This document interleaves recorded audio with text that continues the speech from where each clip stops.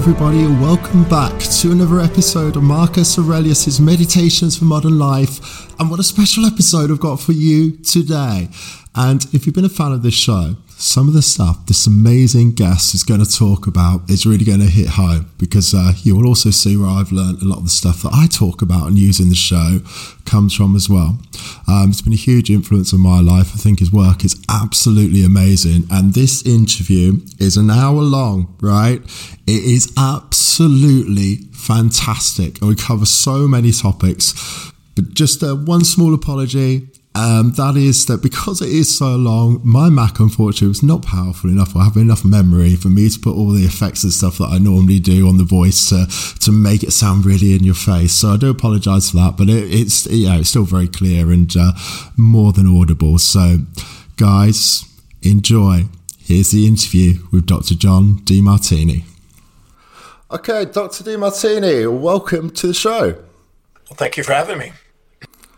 Firstly, just, I know I will have name dropped you once or twice throughout some of the episodes, but do you want to just give us just really, really short? I often don't like being asked this question because it can entail so much, but just a really short introduction as to who you are and what you do. Well, I do four things. I teach, I research, I write, and I travel full time. And I've been involved in basically those four things, particularly teaching and researching and writing now for 51 years. And so anything to do with maximizing human awareness and potential, anything to do with the involvement of human beings in the achievement of something deeply meaningful and inspiring to them, and helping them empower their lives and to empower all areas of their lives so they don't have a limped life. Brilliant. Okay. And I first discovered your work, I think it's around like 2018. And listeners on this show will know, because I use my personal experiences to help give them sort of ideas to apply to their own lives and different perspectives, help see their lives from different perspectives.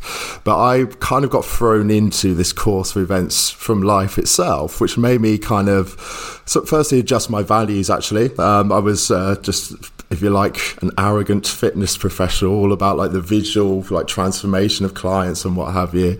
And I kind of went through some stuff that made me realize actually you've got a skill and a position on this planet to make people happy.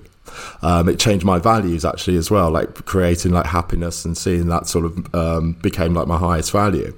And then life threw me through some more stuff that made me need to understand some of the workings of firstly my mind, and then it realized it gave me a lot more to actually help the clients I was working with too. And that's suddenly I then discovered your work, and it was just like all these light bulbs went off. Okay, and I'm sure like the listeners will see some of this as we go through, because they'll have obviously heard the background of some of my stories that I've talked about in the past. But it was actually after I discovered your work that then went back to firstly like sort of the ancient Greeks, reading a lot of Plato and stuff, but then that's how I actually came across like Marcus Aurelius as well. And it was very strange in reading that, because it just made sense to me. And I've had a lot of the listeners sort of ask in the past how I got into Stoicism or what have you, or even someone asking for me to do a talk on Stoicism. I never actually considered myself to be a studier of Stoicism as such. It was simply that these texts had made sense to me. How did you firstly get into what you do, and then how did that kind of lead into like appreciation of like philosophy? And it doesn't, you can expand on that as and how you like. I was a long-haired hippie surfer dude in Hawaii at age 17. And I'd been surfing and living on the North Shore in a tent. And I nearly died. And in the recovery of that, it led me to a health food store, which led me to a yoga class, which led me to a speaker at a yoga class named Paul Bragg. And in one night, in 1 hour, this one man with one message really got to me and inspired me to think that I could overcome one of my biggest challenges in life, which is speaking and reading. I had dropped out of school and was a street kid. And I was told in first grade that I would never be able to read, never be able to write properly or speak properly not communicate effectively and probably never amount to anything, never go very far in life. I had dyslexia and a speech impediment, and I had a deformed arm and leg, which made it difficult to write. As a result of that, listening to this man speak, it inspired me to believe that night, for the first time in my life, that I could overcome these things, these challenges, and become intelligent. Never thought that was going to be possible. I was good on a surfboard, but I wasn't somebody that read. I had never read a book from cover to cover. That night, I saw a vision, which has been painted, and it sits in my office today, of me overcoming that and becoming an orator and speaker and knowledgeable.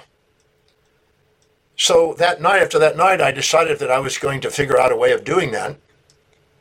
And that led me to flying back to the mainland and hitchhiking back to Texas, where my parents lived, because I was living on my own from 13. And they encouraged me to take a GED, which is a high school equivalency test. And this Paul Bragg told me that if I had learning problems, just say to myself every day that I'm a genius and I apply my wisdom, which I did, which I didn't know how that was going to help, but I did it.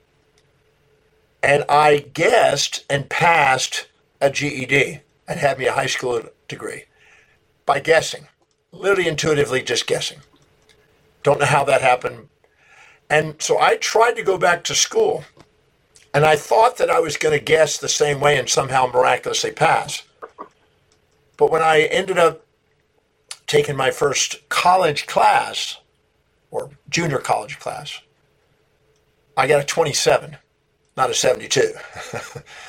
And I was really distraught.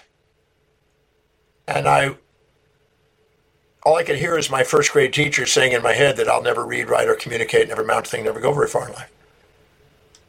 And I remember driving home crying, and I lost the vision at that moment of becoming a teacher. And I thought, I guess I'm going back to surfing because I can do that. And I came home and I curled up in a fetal position underneath this Bible stand at my parents' house, the sunken living room. And my mom came home from shopping and she saw me there and she said, What happened, son? She had not seen me cry since I was young. And I said, I blew the test. I guess I don't have what it takes. I guess I'll never read, write, or communicate. I got a 27. I needed a 72. And it was humiliating to see all these names at the top, and there was no names until way down at the bottom at 27. So I was really distraught. I was the only kid in elementary school that didn't have a star in his reading class. Everybody got a star for every time they read a book. I wasn't able to do that. So my mom said something to me that really made a difference. She said, son, whether you become a great teacher and philosopher and travel the world like you dream, whether you go back and ride giant waves, which you've done, or return to the streets and panhandle as a bum, which you've done, I just want to let you know that your dad and I are going to love you no matter what you decide to do. And it kind of gave me permission to just be me, and I was loved for who I was. And when she did that, my hand went into a fist, and I looked up and I saw the vision that I saw that night, which I have here. I have a picture of it, a painting in my office. I can show it to you. And I said to myself, I'm going to master this thing called reading and studying and learning. I'm going to master this thing called teaching and philosophy. And I'm going to do whatever it takes. I'm going to travel whatever distance. I'm going to pay whatever price to give my service of love across the planet. And I got up and I hugged my mom and I went into my room and I got the dictionary out. And I started memorizing 30 words a day. I would write the 30 words, recite them in a sentence, say the sentence 20 times, repeat the meaning 20 times, and repeat it. My mom, who was a crossword puzzle person, she wasn't educated. She didn't have even a high school degree, but she had crossword. And she loved words, and so she tested me on 30 words a day until my vocabulary grew to 20,000 words in the next 2 years, and I was now passing school. I just started to devour everything I could get my hands on. And one of the things that this Paul Bragg said to me, he said that there are universal laws that are relatively unviolatable, and then there are human laws which are violatable. He said your life becomes more legacy oriented and made a bigger difference if you follow the universal laws, not just the human laws. And I thought, wow, that's interesting. So I wanted to pursue what a universal law was. So I looked up universal law. It turned me to natural laws. Natural laws, reading that led me to Aristotle and led me to different things. And then it led me to what was called the Logos. The Logos was the reason and order of the universe. In the process of doing that, I realized that the Logos was dispersed and fractured and fragmented into all the ologies and disciplines a human being could study.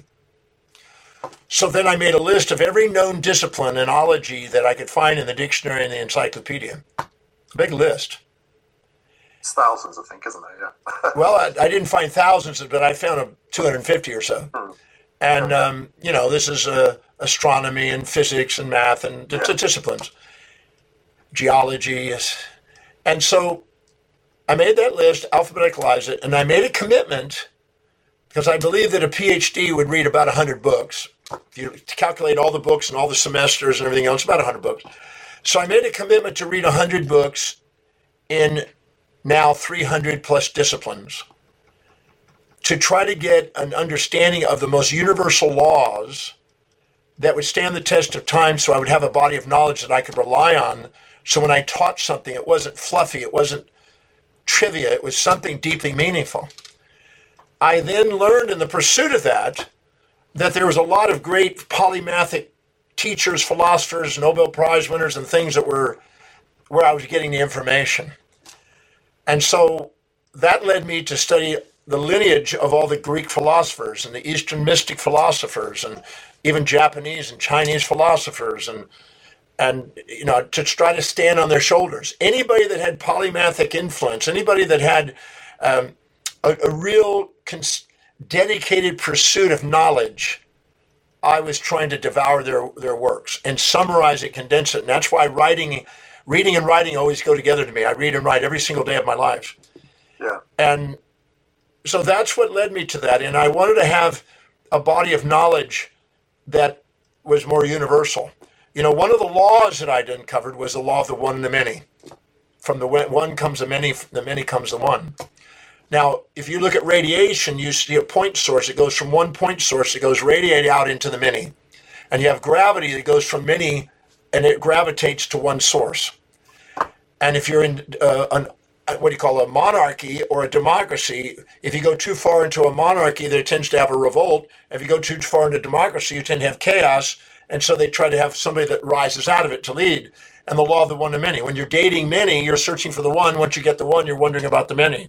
The law of the one to many is in chemistry, it's in physics, it's in mathematics, it's in every field. So I wanted to find the universal laws that I could build a body of knowledge with, that I could teach to give people, my students around the world, the opportunity to be stable and to create something that lasts. Not a whim, not a fantasy, not a trend, not a fad, but something that was classic. So I've stood on the shoulders of great giants in every field, all the Nobel Prize winners, all the Fermi Medal winners, and anybody that's done something that's made a difference in the world, that's contributed, I've been devouring. And I've been doing that 51 years now. November will be 51 years. And still carrying on, of course. Yeah. Yeah, I'm still carrying on. I'm still doing it, and I'm still writing. And I found that if I write and I organize and I write books, which are now the 300 of, if I write books, it helps me organize my knowledge. So I write every day, and I read every day, and I speak every day. I do podcasts every day just to accelerate that. And I'm just as inspired today doing that as I was when I was 18. So I'm very grateful for finding my calling and my mission in life, and I try my best to help other people find theirs. Perhaps also really grateful for the teacher who said that you would never be able to read or write or amount to anything, because this could segue into something you talk about a lot, values. I never got to see her after first grade. Well, I saw her probably until fifth grade or fourth grade, I think. And the only way I made it through the school was to ask the smartest kids questions, which I'm known for questions today. So that was perfect. Yeah. But the lady I never got to thank, except in my own mind, just closing my eyes and saying thank you with tears. I said, look, if you had not said what you said, and she wasn't derogatory, she was doing what she felt was true. I couldn't read. Yeah. I had to wear a dunce cap in first grade with Daryl Dalrymple, this other kid who was a bit challenged. So I'm very grateful for that, because if I hadn't had that, I probably wouldn't have been thirsty to overcome that. And a lot of kids when I was in school, they just took schooling for granted. They wanted to party. I did my partying in my teenage years. The day I met Paul Bragg, the party was over. Now my life is the party. My life is, if your vacation aren't the same, you're missing out on your life. Yeah, I 100% agree. I'm fortunate enough to do what I love for a living. It obviously brings its own challenges and stuff, but then that can lead us into talk about stress and eustress and what have you, and thrive into challenges when you go through it. But another thing that was one of the most prominent things you talk about is voids and values. Now, just going back to what you just said, but related to myself, I learned this through you. I didn't understand what was happening at the time, but when I was at school, I actually got bullied a lot because I got the worst acne towards the end of school. And I got the worst acne. By this point, I'd actually started sitting near the front of the class and being quite interested in what I was learning. I just got really bullied for it, mainly because of my appearance. Couldn't get a girlfriend or what have you. And I know now that that's why when I suddenly got this bug for like weight training got really into that in my early 20s and suddenly started getting attention from girls and stuff, it became a huge value to me, like the confidence and everything that brought to that void created that value. I know my mission into understanding the mind and working more in that way was actually following a relationship, which I don't want to sort of put blame on anyone, say manipulation, but let's say it's a toxic relationship, right? And I realised I was a shadow of myself by the end of it, and I kind of wanted to understand what had happened to my mind throughout that time. So one of the things that I learned from you is the actual direct link between those things by means of how you would describe it, voids creating values. And obviously that's exactly what you've just sort of mentioned happened to you, but perhaps you can expand on that a little bit. Let's say you meet somebody and you are conscious of their upsides and unconscious of their downsides and are infatuated. If you do and you put them on a pedestal, you'll minimize yourself relative to them. And you'll have an anxiety and fear about losing them because you're attracted to them. Anything you attract, you fear of loss. You fear the loss of. When you do, you'll minimize yourself and you'll be too humble to admit what you see in them is inside you, and you have a deflective awareness and a disowned part. A dismembered part, which disempowers you. If you resent somebody and you look down on them and you're conscious of the downsides, unconscious of the upsides, you'll tend to puff yourself up and be too proud to admit what you see in them is inside you. Even though you have it, you'll be too proud to admit it, and you have a deflected part, a disowned part again. So anytime you put people on pedestals or pits and minimize yourself or exaggerate yourself, you just lost your authenticity. You're now the imposter. You're putting on a facade. You're like an octopus that's changing chameleon-wise to match the personas and settings that you do. And now you fear the gain of that person. You fear the loss of something you infatuate with. You fear the gain of something you resent. And now you're living in anxiety. You're impostered. You're disempowered. You're deflecting and disowning a part of yourself, which leaves you empty. You can't judge people without feeling empty. That emptiness wants resolution.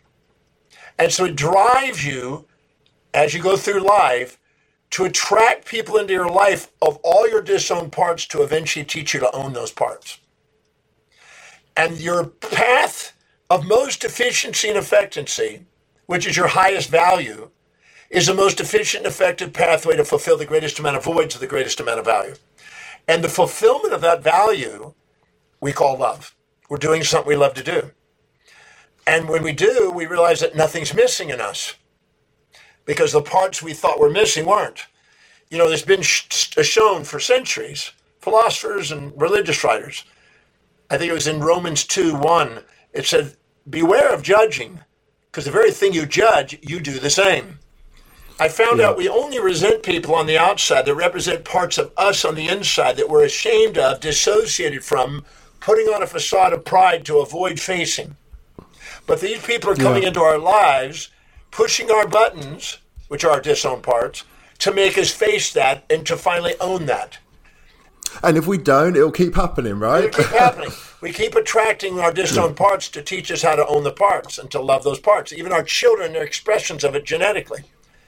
The same thing for admiration. We're too humble to admit it, but we have it. There's nothing missing in us. And I've taken people by the thousands and shown them that whatever they judge, admire, or despise, they have.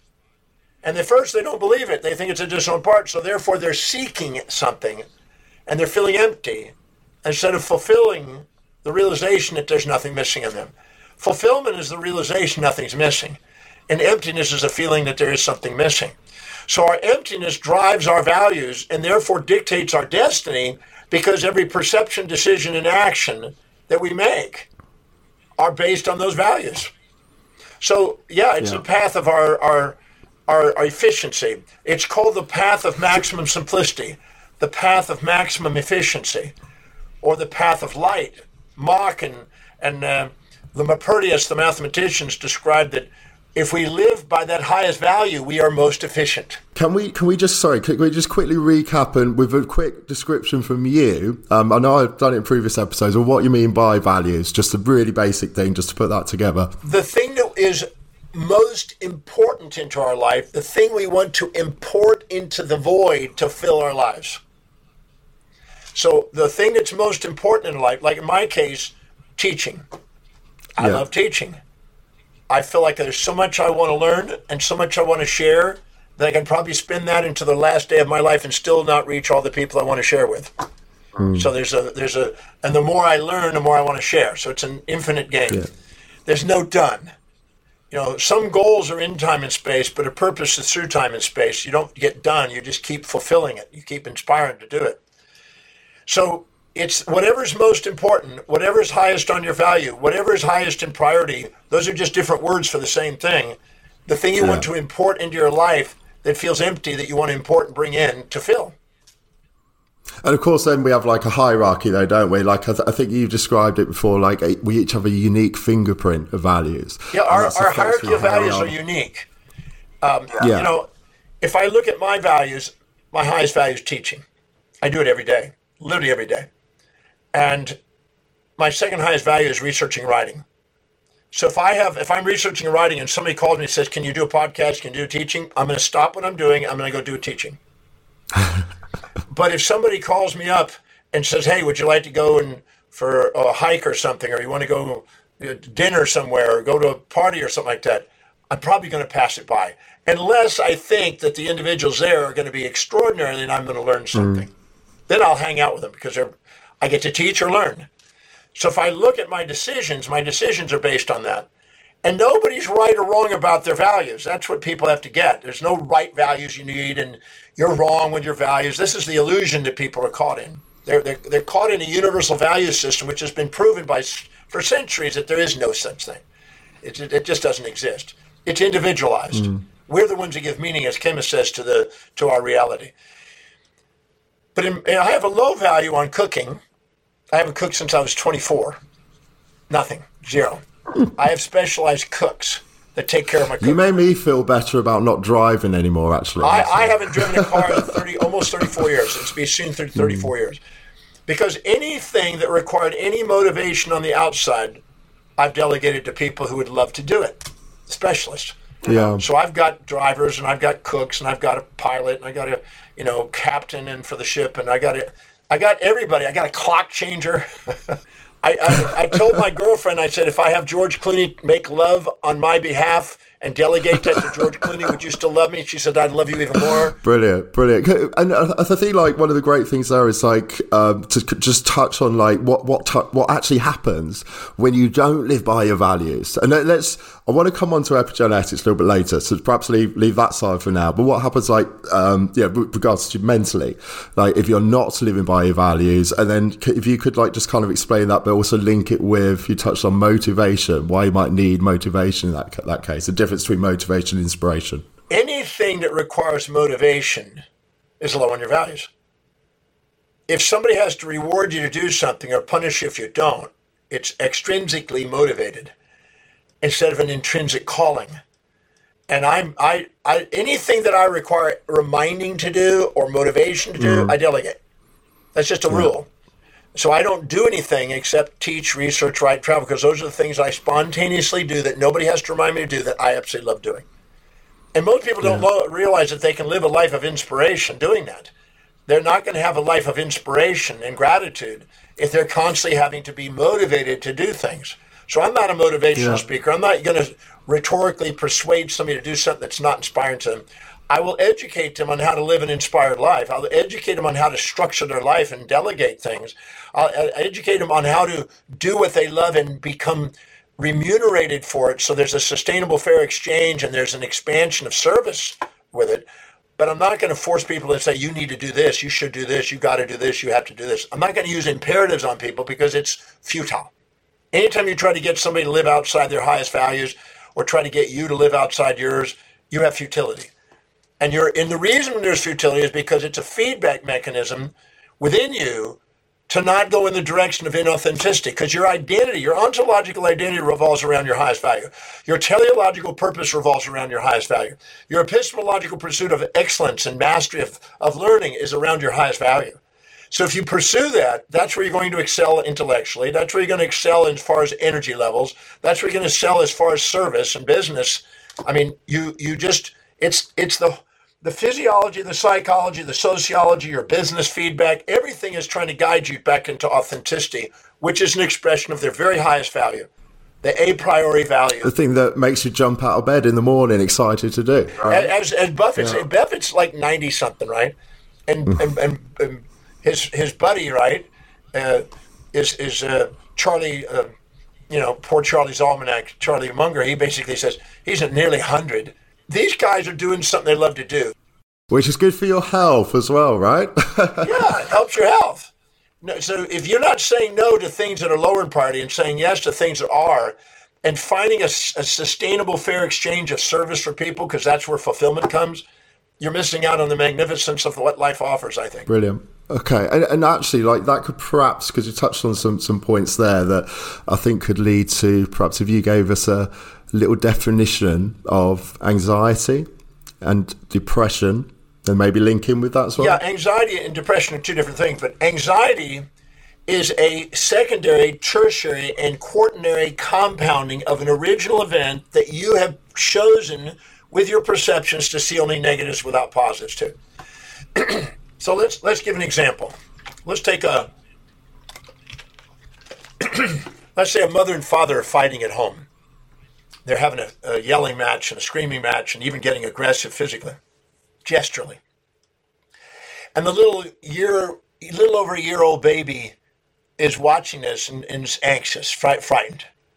And it runs and crawls over to its bed, gets underneath the bed and puts pillows around itself and blocks its ears, blocks its eyes, and avoids hearing and seeing mommy and daddy fight.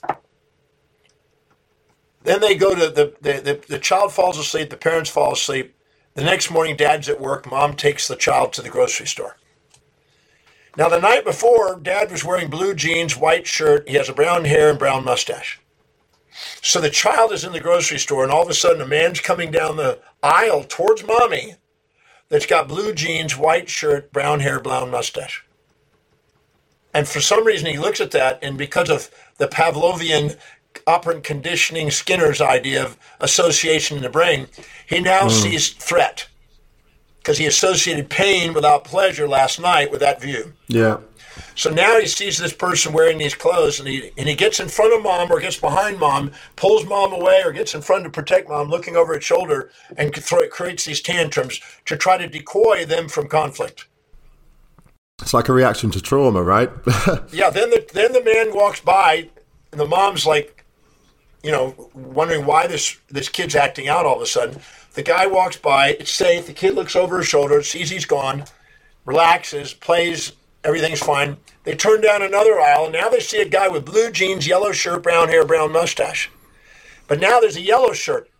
So the brain now associates yellow shirt also, because he's got blue jeans and brown hair, yellow's added. They go down another aisle, and now he throws a little bit of a tantrum. Next aisle, he goes around, he goes, blue jeans, white shirt, blonde hair, blonde mustache. But because of the blue jeans and white shirt, there's an association. Now there's blonde hair and blonde mustache, right? And so the next page, next aisle he goes now is blue jeans, red shirt, brown hair, brown mustache. The next aisle is blue jeans, white shirt, brown hair, no mustache. As long as there's one or more of those associations for a painful experience, the brain can set up a mild sympathetic response of fight or flight to try to protect, and it has this anxiety response and this fear response, which is an assumption there's going to be more negatives than positives, more pains and pleasures, more disadvantage and advantage about to happen. So that creates an anxiety. So now we get so many associations made, secondary, tertiary, quaternary associations, that now just walking around stimulates an anxiety response, but it originates from that one fight that mommy and daddy had.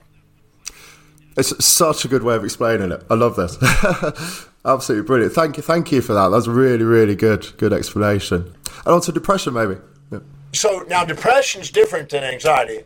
And depression is a comparison of your current reality to a fantasy, a delusion, an unrealistic expectation you keep holding on to. So let's say that when somebody comes and they say, well, I'm clinically depressed. Okay, great. So depressed about what? And they'll go, I don't know. No, it's not true. You can never have an emotion without content in the mind. You can't have fear of the unknown. You can't have guilt of the unknown. You can't have depression of the unknown. You can have depression about content that you're expecting that's not lived up to, because it's an unmet expectation. Usually depression has anger and aggression, blame and betrayal, criticism and challenge, despair and depression, exit and escape, futility and frustration, grouchiness and grief, hatred and hurt, irritability and irrationality, and jadedness and jerk feelings. I call them the ABCDFGHIJs of negativity. So what happens is, if you ask them, so if your mom had been there, instead of abandoning you in your mind, what would have been the drawback? Oh, there'd be no drawback. Life would have been happy. Well, that's a delusion. If your mom had been there, there'd be a new set of pains and pleasures. Because I got people that are angry because their mom was there and smothering them. And you now are angry because your mom wasn't there and didn't smother you.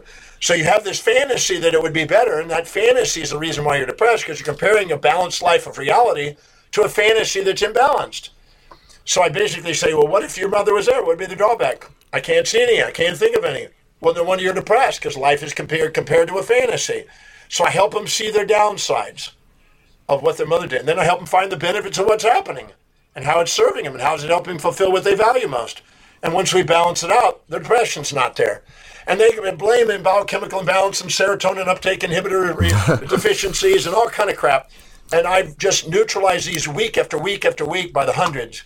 You restore the chemical balance, right? It's like the chemical imbalance is there for a reason. Yes, because as long as you have an imbalanced ratio of perceptions, you're going to have an imbalanced ratio of neurochemistry. Yeah. Yeah, and that's one of the things I talk about loads of the Marcus Aurelius podcast, and you know, it's one of those. I think it's quite amazing actually. When I went back and looked at these books, it's like there are people like I know obviously he learned a lot from the ancient Greeks. They figured a lot of this stuff out, like in a weird, in a strange sense, not necessarily with all the science that we perhaps have now. You know, they obviously didn't understand the chemicals in the brain and everything else, but they did kind of like, they did touch on this back then. I don't know if you ever stumbled across it the same way, but... He was trying to warn people about going after a hedonistic pursuit of immediate gratification, which costs people their lives, instead of having an objective view and a balanced view and mitigating the risks and making sure you calm down your fantasies and make sure you set real objectives in life. It's common sense. It's brilliant. But most people don't. They just want immediate gratification. They want a happy without a sad, a pleasure without a pain.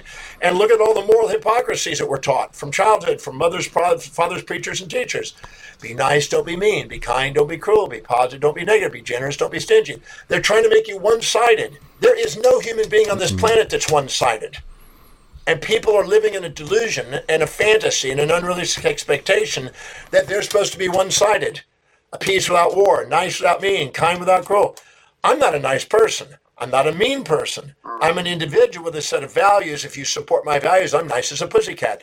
You challenge my values, I can be mean as a tiger. I'm a human being.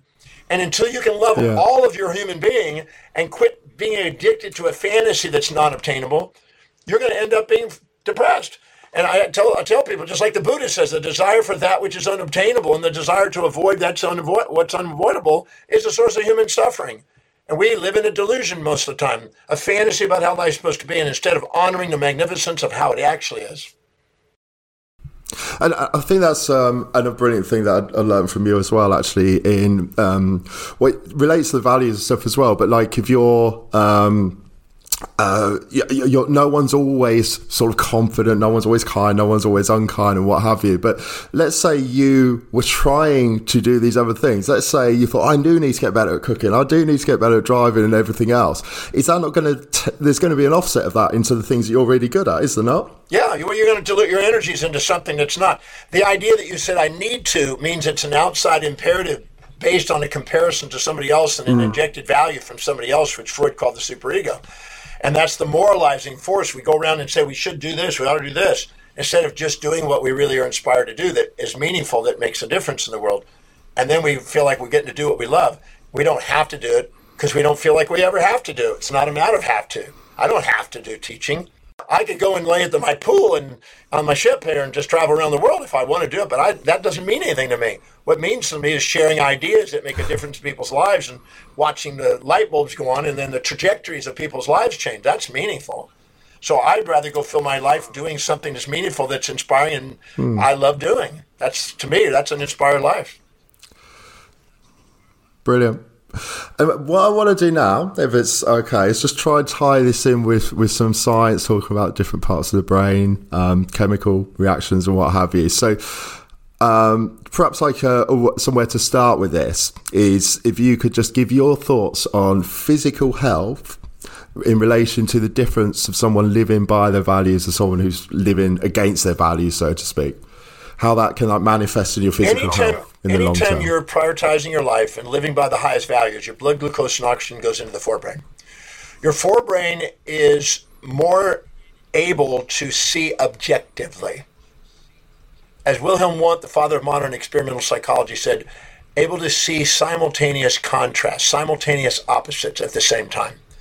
And therefore, instead of having a subjectively biased interpretation of reality and skewing things into a survival mentality of impulse and instinct and seek and avoid and good and bad and right and wrong and that kind of stuff, it sees relativity and grayness.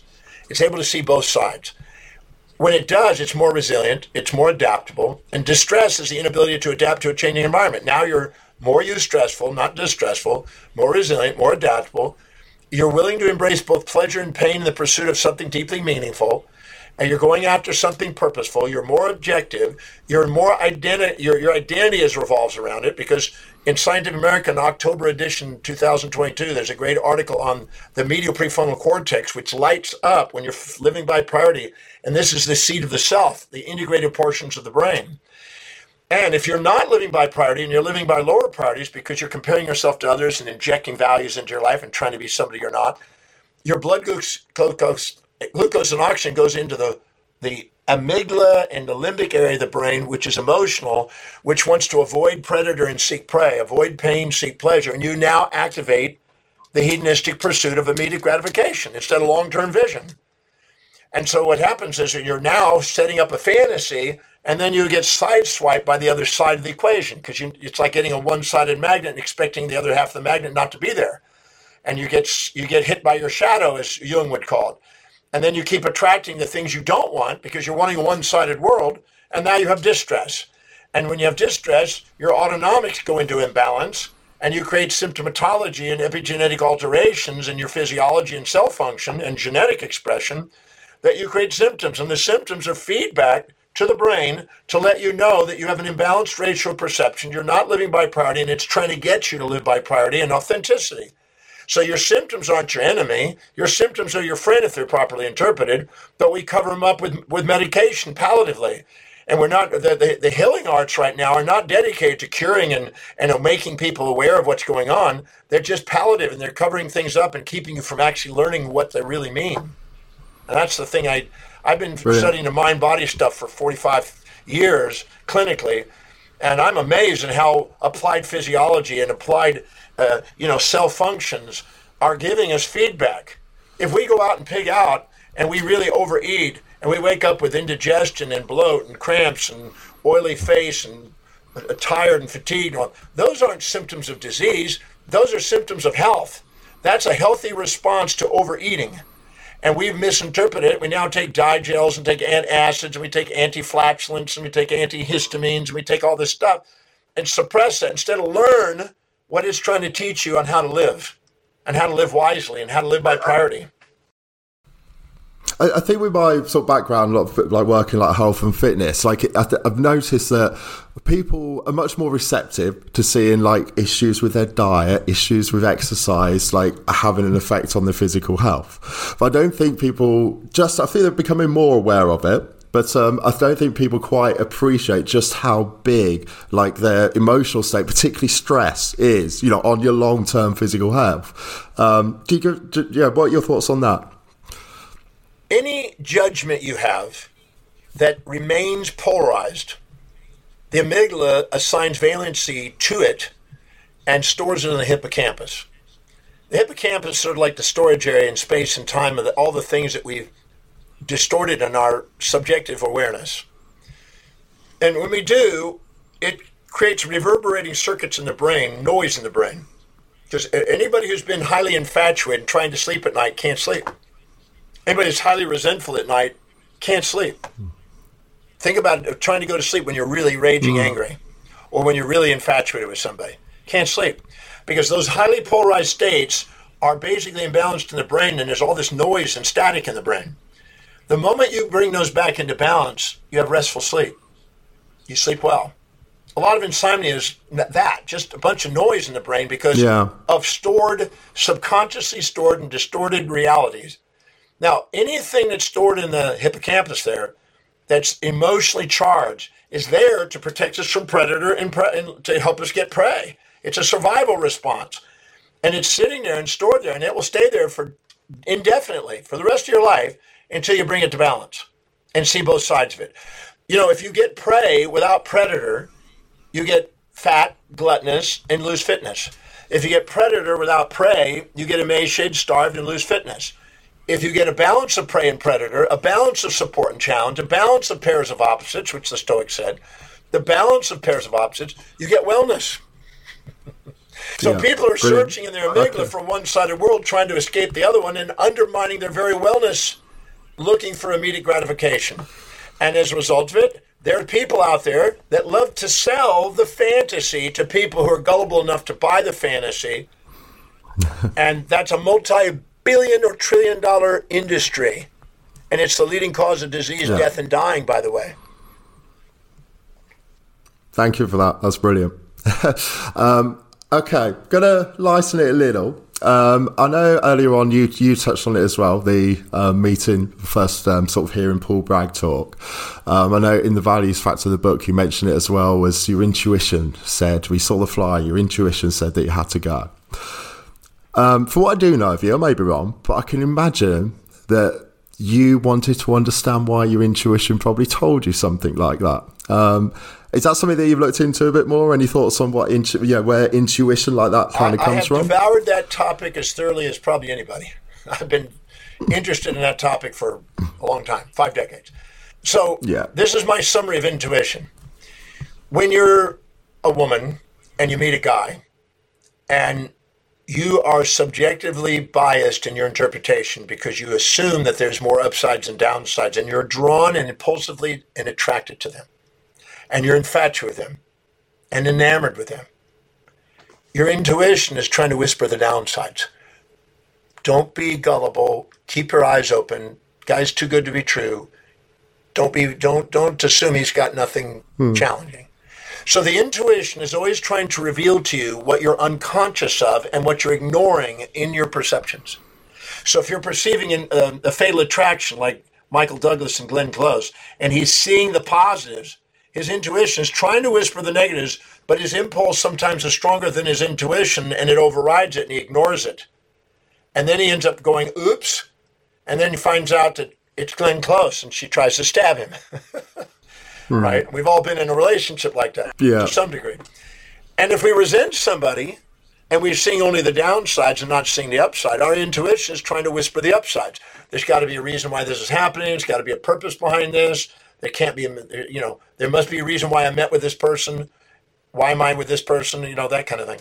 So the intuition is always trying to reset the homeostasis. It's a negative feedback loop filled with thousands of neurological feedback systems, interoceptive and exteroceptive feedback systems from the viscera and from the soma. They're feedback systems trying to get the brain back into homeostasis to maintain stability. Because when you're infatuated, you minimize yourself and you're not yourself. When you're resentful, you exaggerate yourself, you're not yourself. And this homeostatic mechanism of intuition is trying to get you to be yourself. It's trying to maximize your potential. Yeah, so that intuition can actually, it doesn't just need to relate to people in the example that you just gave. It can actually relate to like events, right? Like a bit like you seeing your intuition saying, you need to go to this seminar, right? It's perhaps like balancing, trying to bring your body back into homeostasis from where you were at that time. The difference is there's a gut impulse is to seek something you think is going to give you an advantage. A gut instinct is to avoid something you think is going to give you a disadvantage. An intuition is trying to show you that within the advantage there's disadvantage, and within the disadvantage there's advantage, to try to see both sides of things, because when you see both sides of things, it doesn't run you. When you see only one side of it, it runs you. You're extrinsically run instead of intrinsically run. That's why I said in The Secret, when the voice and the vision on the inside is louder than all opinions on the outside, you master your life. So your intuition is doing it. Now, some people have misconstrued what intuition is. They think it's some sort of esoteric thing. It's some sort of spiritual thing.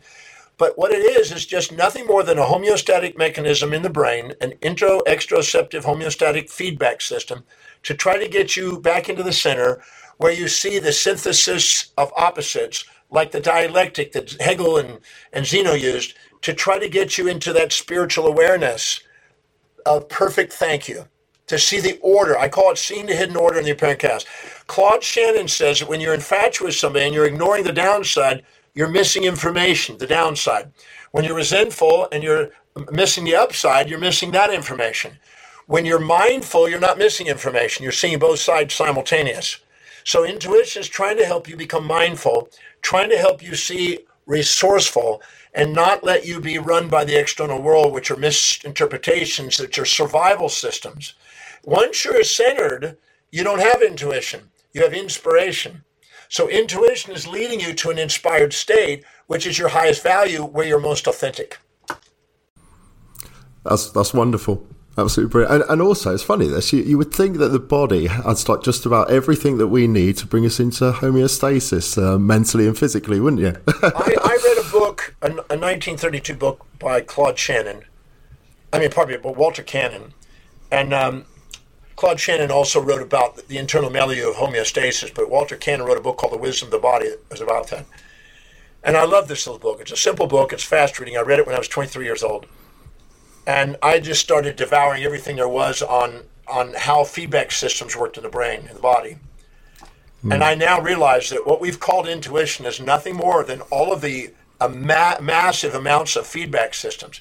You know, we're all familiar with the feedback system of temperature, right? Our hypothalamus. If our temperature goes up, we sweat. If it goes down, we shiver. So, and the water cools the temperature and this kind of thing. So we know that. That's an obvious one. But that's just one. We also have a blood sugar. If the blood sugar goes up, right, or goes down, we get glucagon, taking it up, and insulin to bring it back down. And so these are feedback systems that are done by signal molecules and reflexes from not only nerves, but endocrine glands and cells and tissues to try to bring homeostasis for a perturbed world on the outside to bring it back into a stable one on the inside. So if we go and study those, we'll find out that intuition is nothing more than a culmination of all of those feedback systems maintaining homeostasis, but impacting brain's awareness. Because we know even the microbiome with our microbiology that sits in there and the immune system that was used to be thought, as trying to stop us from having infections, the immune system is now known to be the seventh sense, and it is basically monitoring the microorganisms that are all over the body, all different types of microorganisms, and making sure that they're there, keeping a balance between build and destroy because they're biologically essential in our body. We have to have those microorganisms. So it's there to homeostate it and tell the brain when it's out of whack, and it changes the autonomics, changes the secretions, changes the serous fluids, change the pH, to change the bacteria, to bring us back into homeostasis. So all the cells in our body, all the physiology in the body, all the microorganisms in the body are friends in sociology with the criticisms and praises, our symptoms. Everything is trying to get us authentic. All of our business symptoms in our business are feedbacks to do that. Brilliant. It's wonderful. I'm conscious we do need to wrap this up, so I'm going to do a couple of shorter, quick fire questions almost, if you like. What are you most proud of in your life? I dedicate my life not for pride. I'm not interested in pride. I think pride is not an authentic state. I'm a man on a mission. I'm not interested in being proud of anything, not interested in being successful. I find that those are signs, those two things draw in homeostatic mechanisms to get you back into authenticity. I'd rather be grateful, I'd rather be loving, I'd rather be inspired, I'd rather be enthused, I'd rather be present, I'd rather be certain about my path than proud or shamed. Because anytime we go into pride, we create a licensing effect for shame. If you go out and work out, you feel like, oh, I just did a workout. You give yourself permission to eat more chocolate, more eating, and everything else to balance it, to homeostate you. So I don't have any dedication to pride. I don't have any interest in having pride on anything because it interferes with my mission. That's such a good answer. Thank you. What are you working on at the moment? We can just give one example, one area. I'm working on my neurology text. Right now it's 821 pages. It'll be about 900 pages when I'm done. I'll have it finished by November next month. And that's one book. I'm working on another book on the 9 steps to financial freedom. That's also another book. But I'm researching every day and speaking every day and podcasting. We have a new movie that's coming out. I have actually 3 movies this year coming out, but one new one coming out next year in May that's about my work, which I'm very inspired by. Very grateful for the opportunity that people put that together. That's amazing what they did. And excellent. But these are things that spontaneously emerge in your life when you're doing something you love. I don't know how to describe it. I'll just start spontaneously emerging. But I'm very grateful for the opportunity to be able to go and review my neurology because I taught neurology when I was 24 years old in professional school. Yeah. And I've been loving neurology in the brain. I've been studying that all these years. So I finally put another bigger textbook together on it. Excellent. It's interesting what you just said then, actually, because I could have at any point over all these years reached out to do something like this, and I've only done the podcast for a couple of years, but it was literally I woke up one day, I had this feeling inside, I've got to ask John Demartini if I can do an interview. So that was the day that I actually reached out to patients and organised this. So yeah, very true. Every time you ask these questions and we get to share ideas or whatever, there's bound to be somebody out there, at least one, that lights up a little idea in their head. And so the commitment of going out and sharing this podcast and being able to be on this podcast is it helps both of us fulfill what we love doing. So thank you. Exactly, 100%, yeah. And I really, really hope it sets some light bulbs off for many listeners. I'm sure it will, actually, just because of the content of the show. So last one then. What books are currently on your desk? Pardon me? What books are currently on your desk? Right this minute.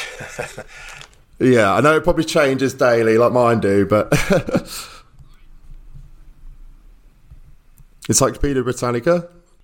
Sometimes I will just stop, pull out my Britannica, read 10 to 15 pages or something, stop, contemplate on it, put it together, do it. So I'm constantly reading Britannica, I'm constantly reading great books, and that goes on every single day. Excellent. Okay. John, thank you ever so much for doing this. Guys, John, if you want to direct anyone anywhere, feel free to do so. But I know you're everywhere. Your books are absolutely wonderful. I've also done the Breakthrough Experience in person myself. I'd highly recommend it to anyone listening. But do you have any final words that you'd like to say before we wrap things up? Just, the magnificence of who you are, your authentic self, is far greater than any fantasies you'll impose on yourself. So don't allow an impostered facade from your comparison of other people to interfere with a deep, meaningful pursuit that's really called inside you. And identify what your values are. Go to the website, drdemartini.com, and take advantage of a complimentary value determination process that's private for you. Thousands of people do that. And it helps people set real goals in real time with real objectives to have real achievements. And just know that no matter what you've done or not done, you're worthy of love. Don't buy into the bull out there of the moral hypocrisies. Get on with doing what you're really called to do. Don't let somebody else's opinion about you interfere with what you know you're here to do. And shine, don't shrink. That's brilliant. Dr. John Demartini, thank you very much for being on the show. No, thank you. Appreciate the opportunity to be here.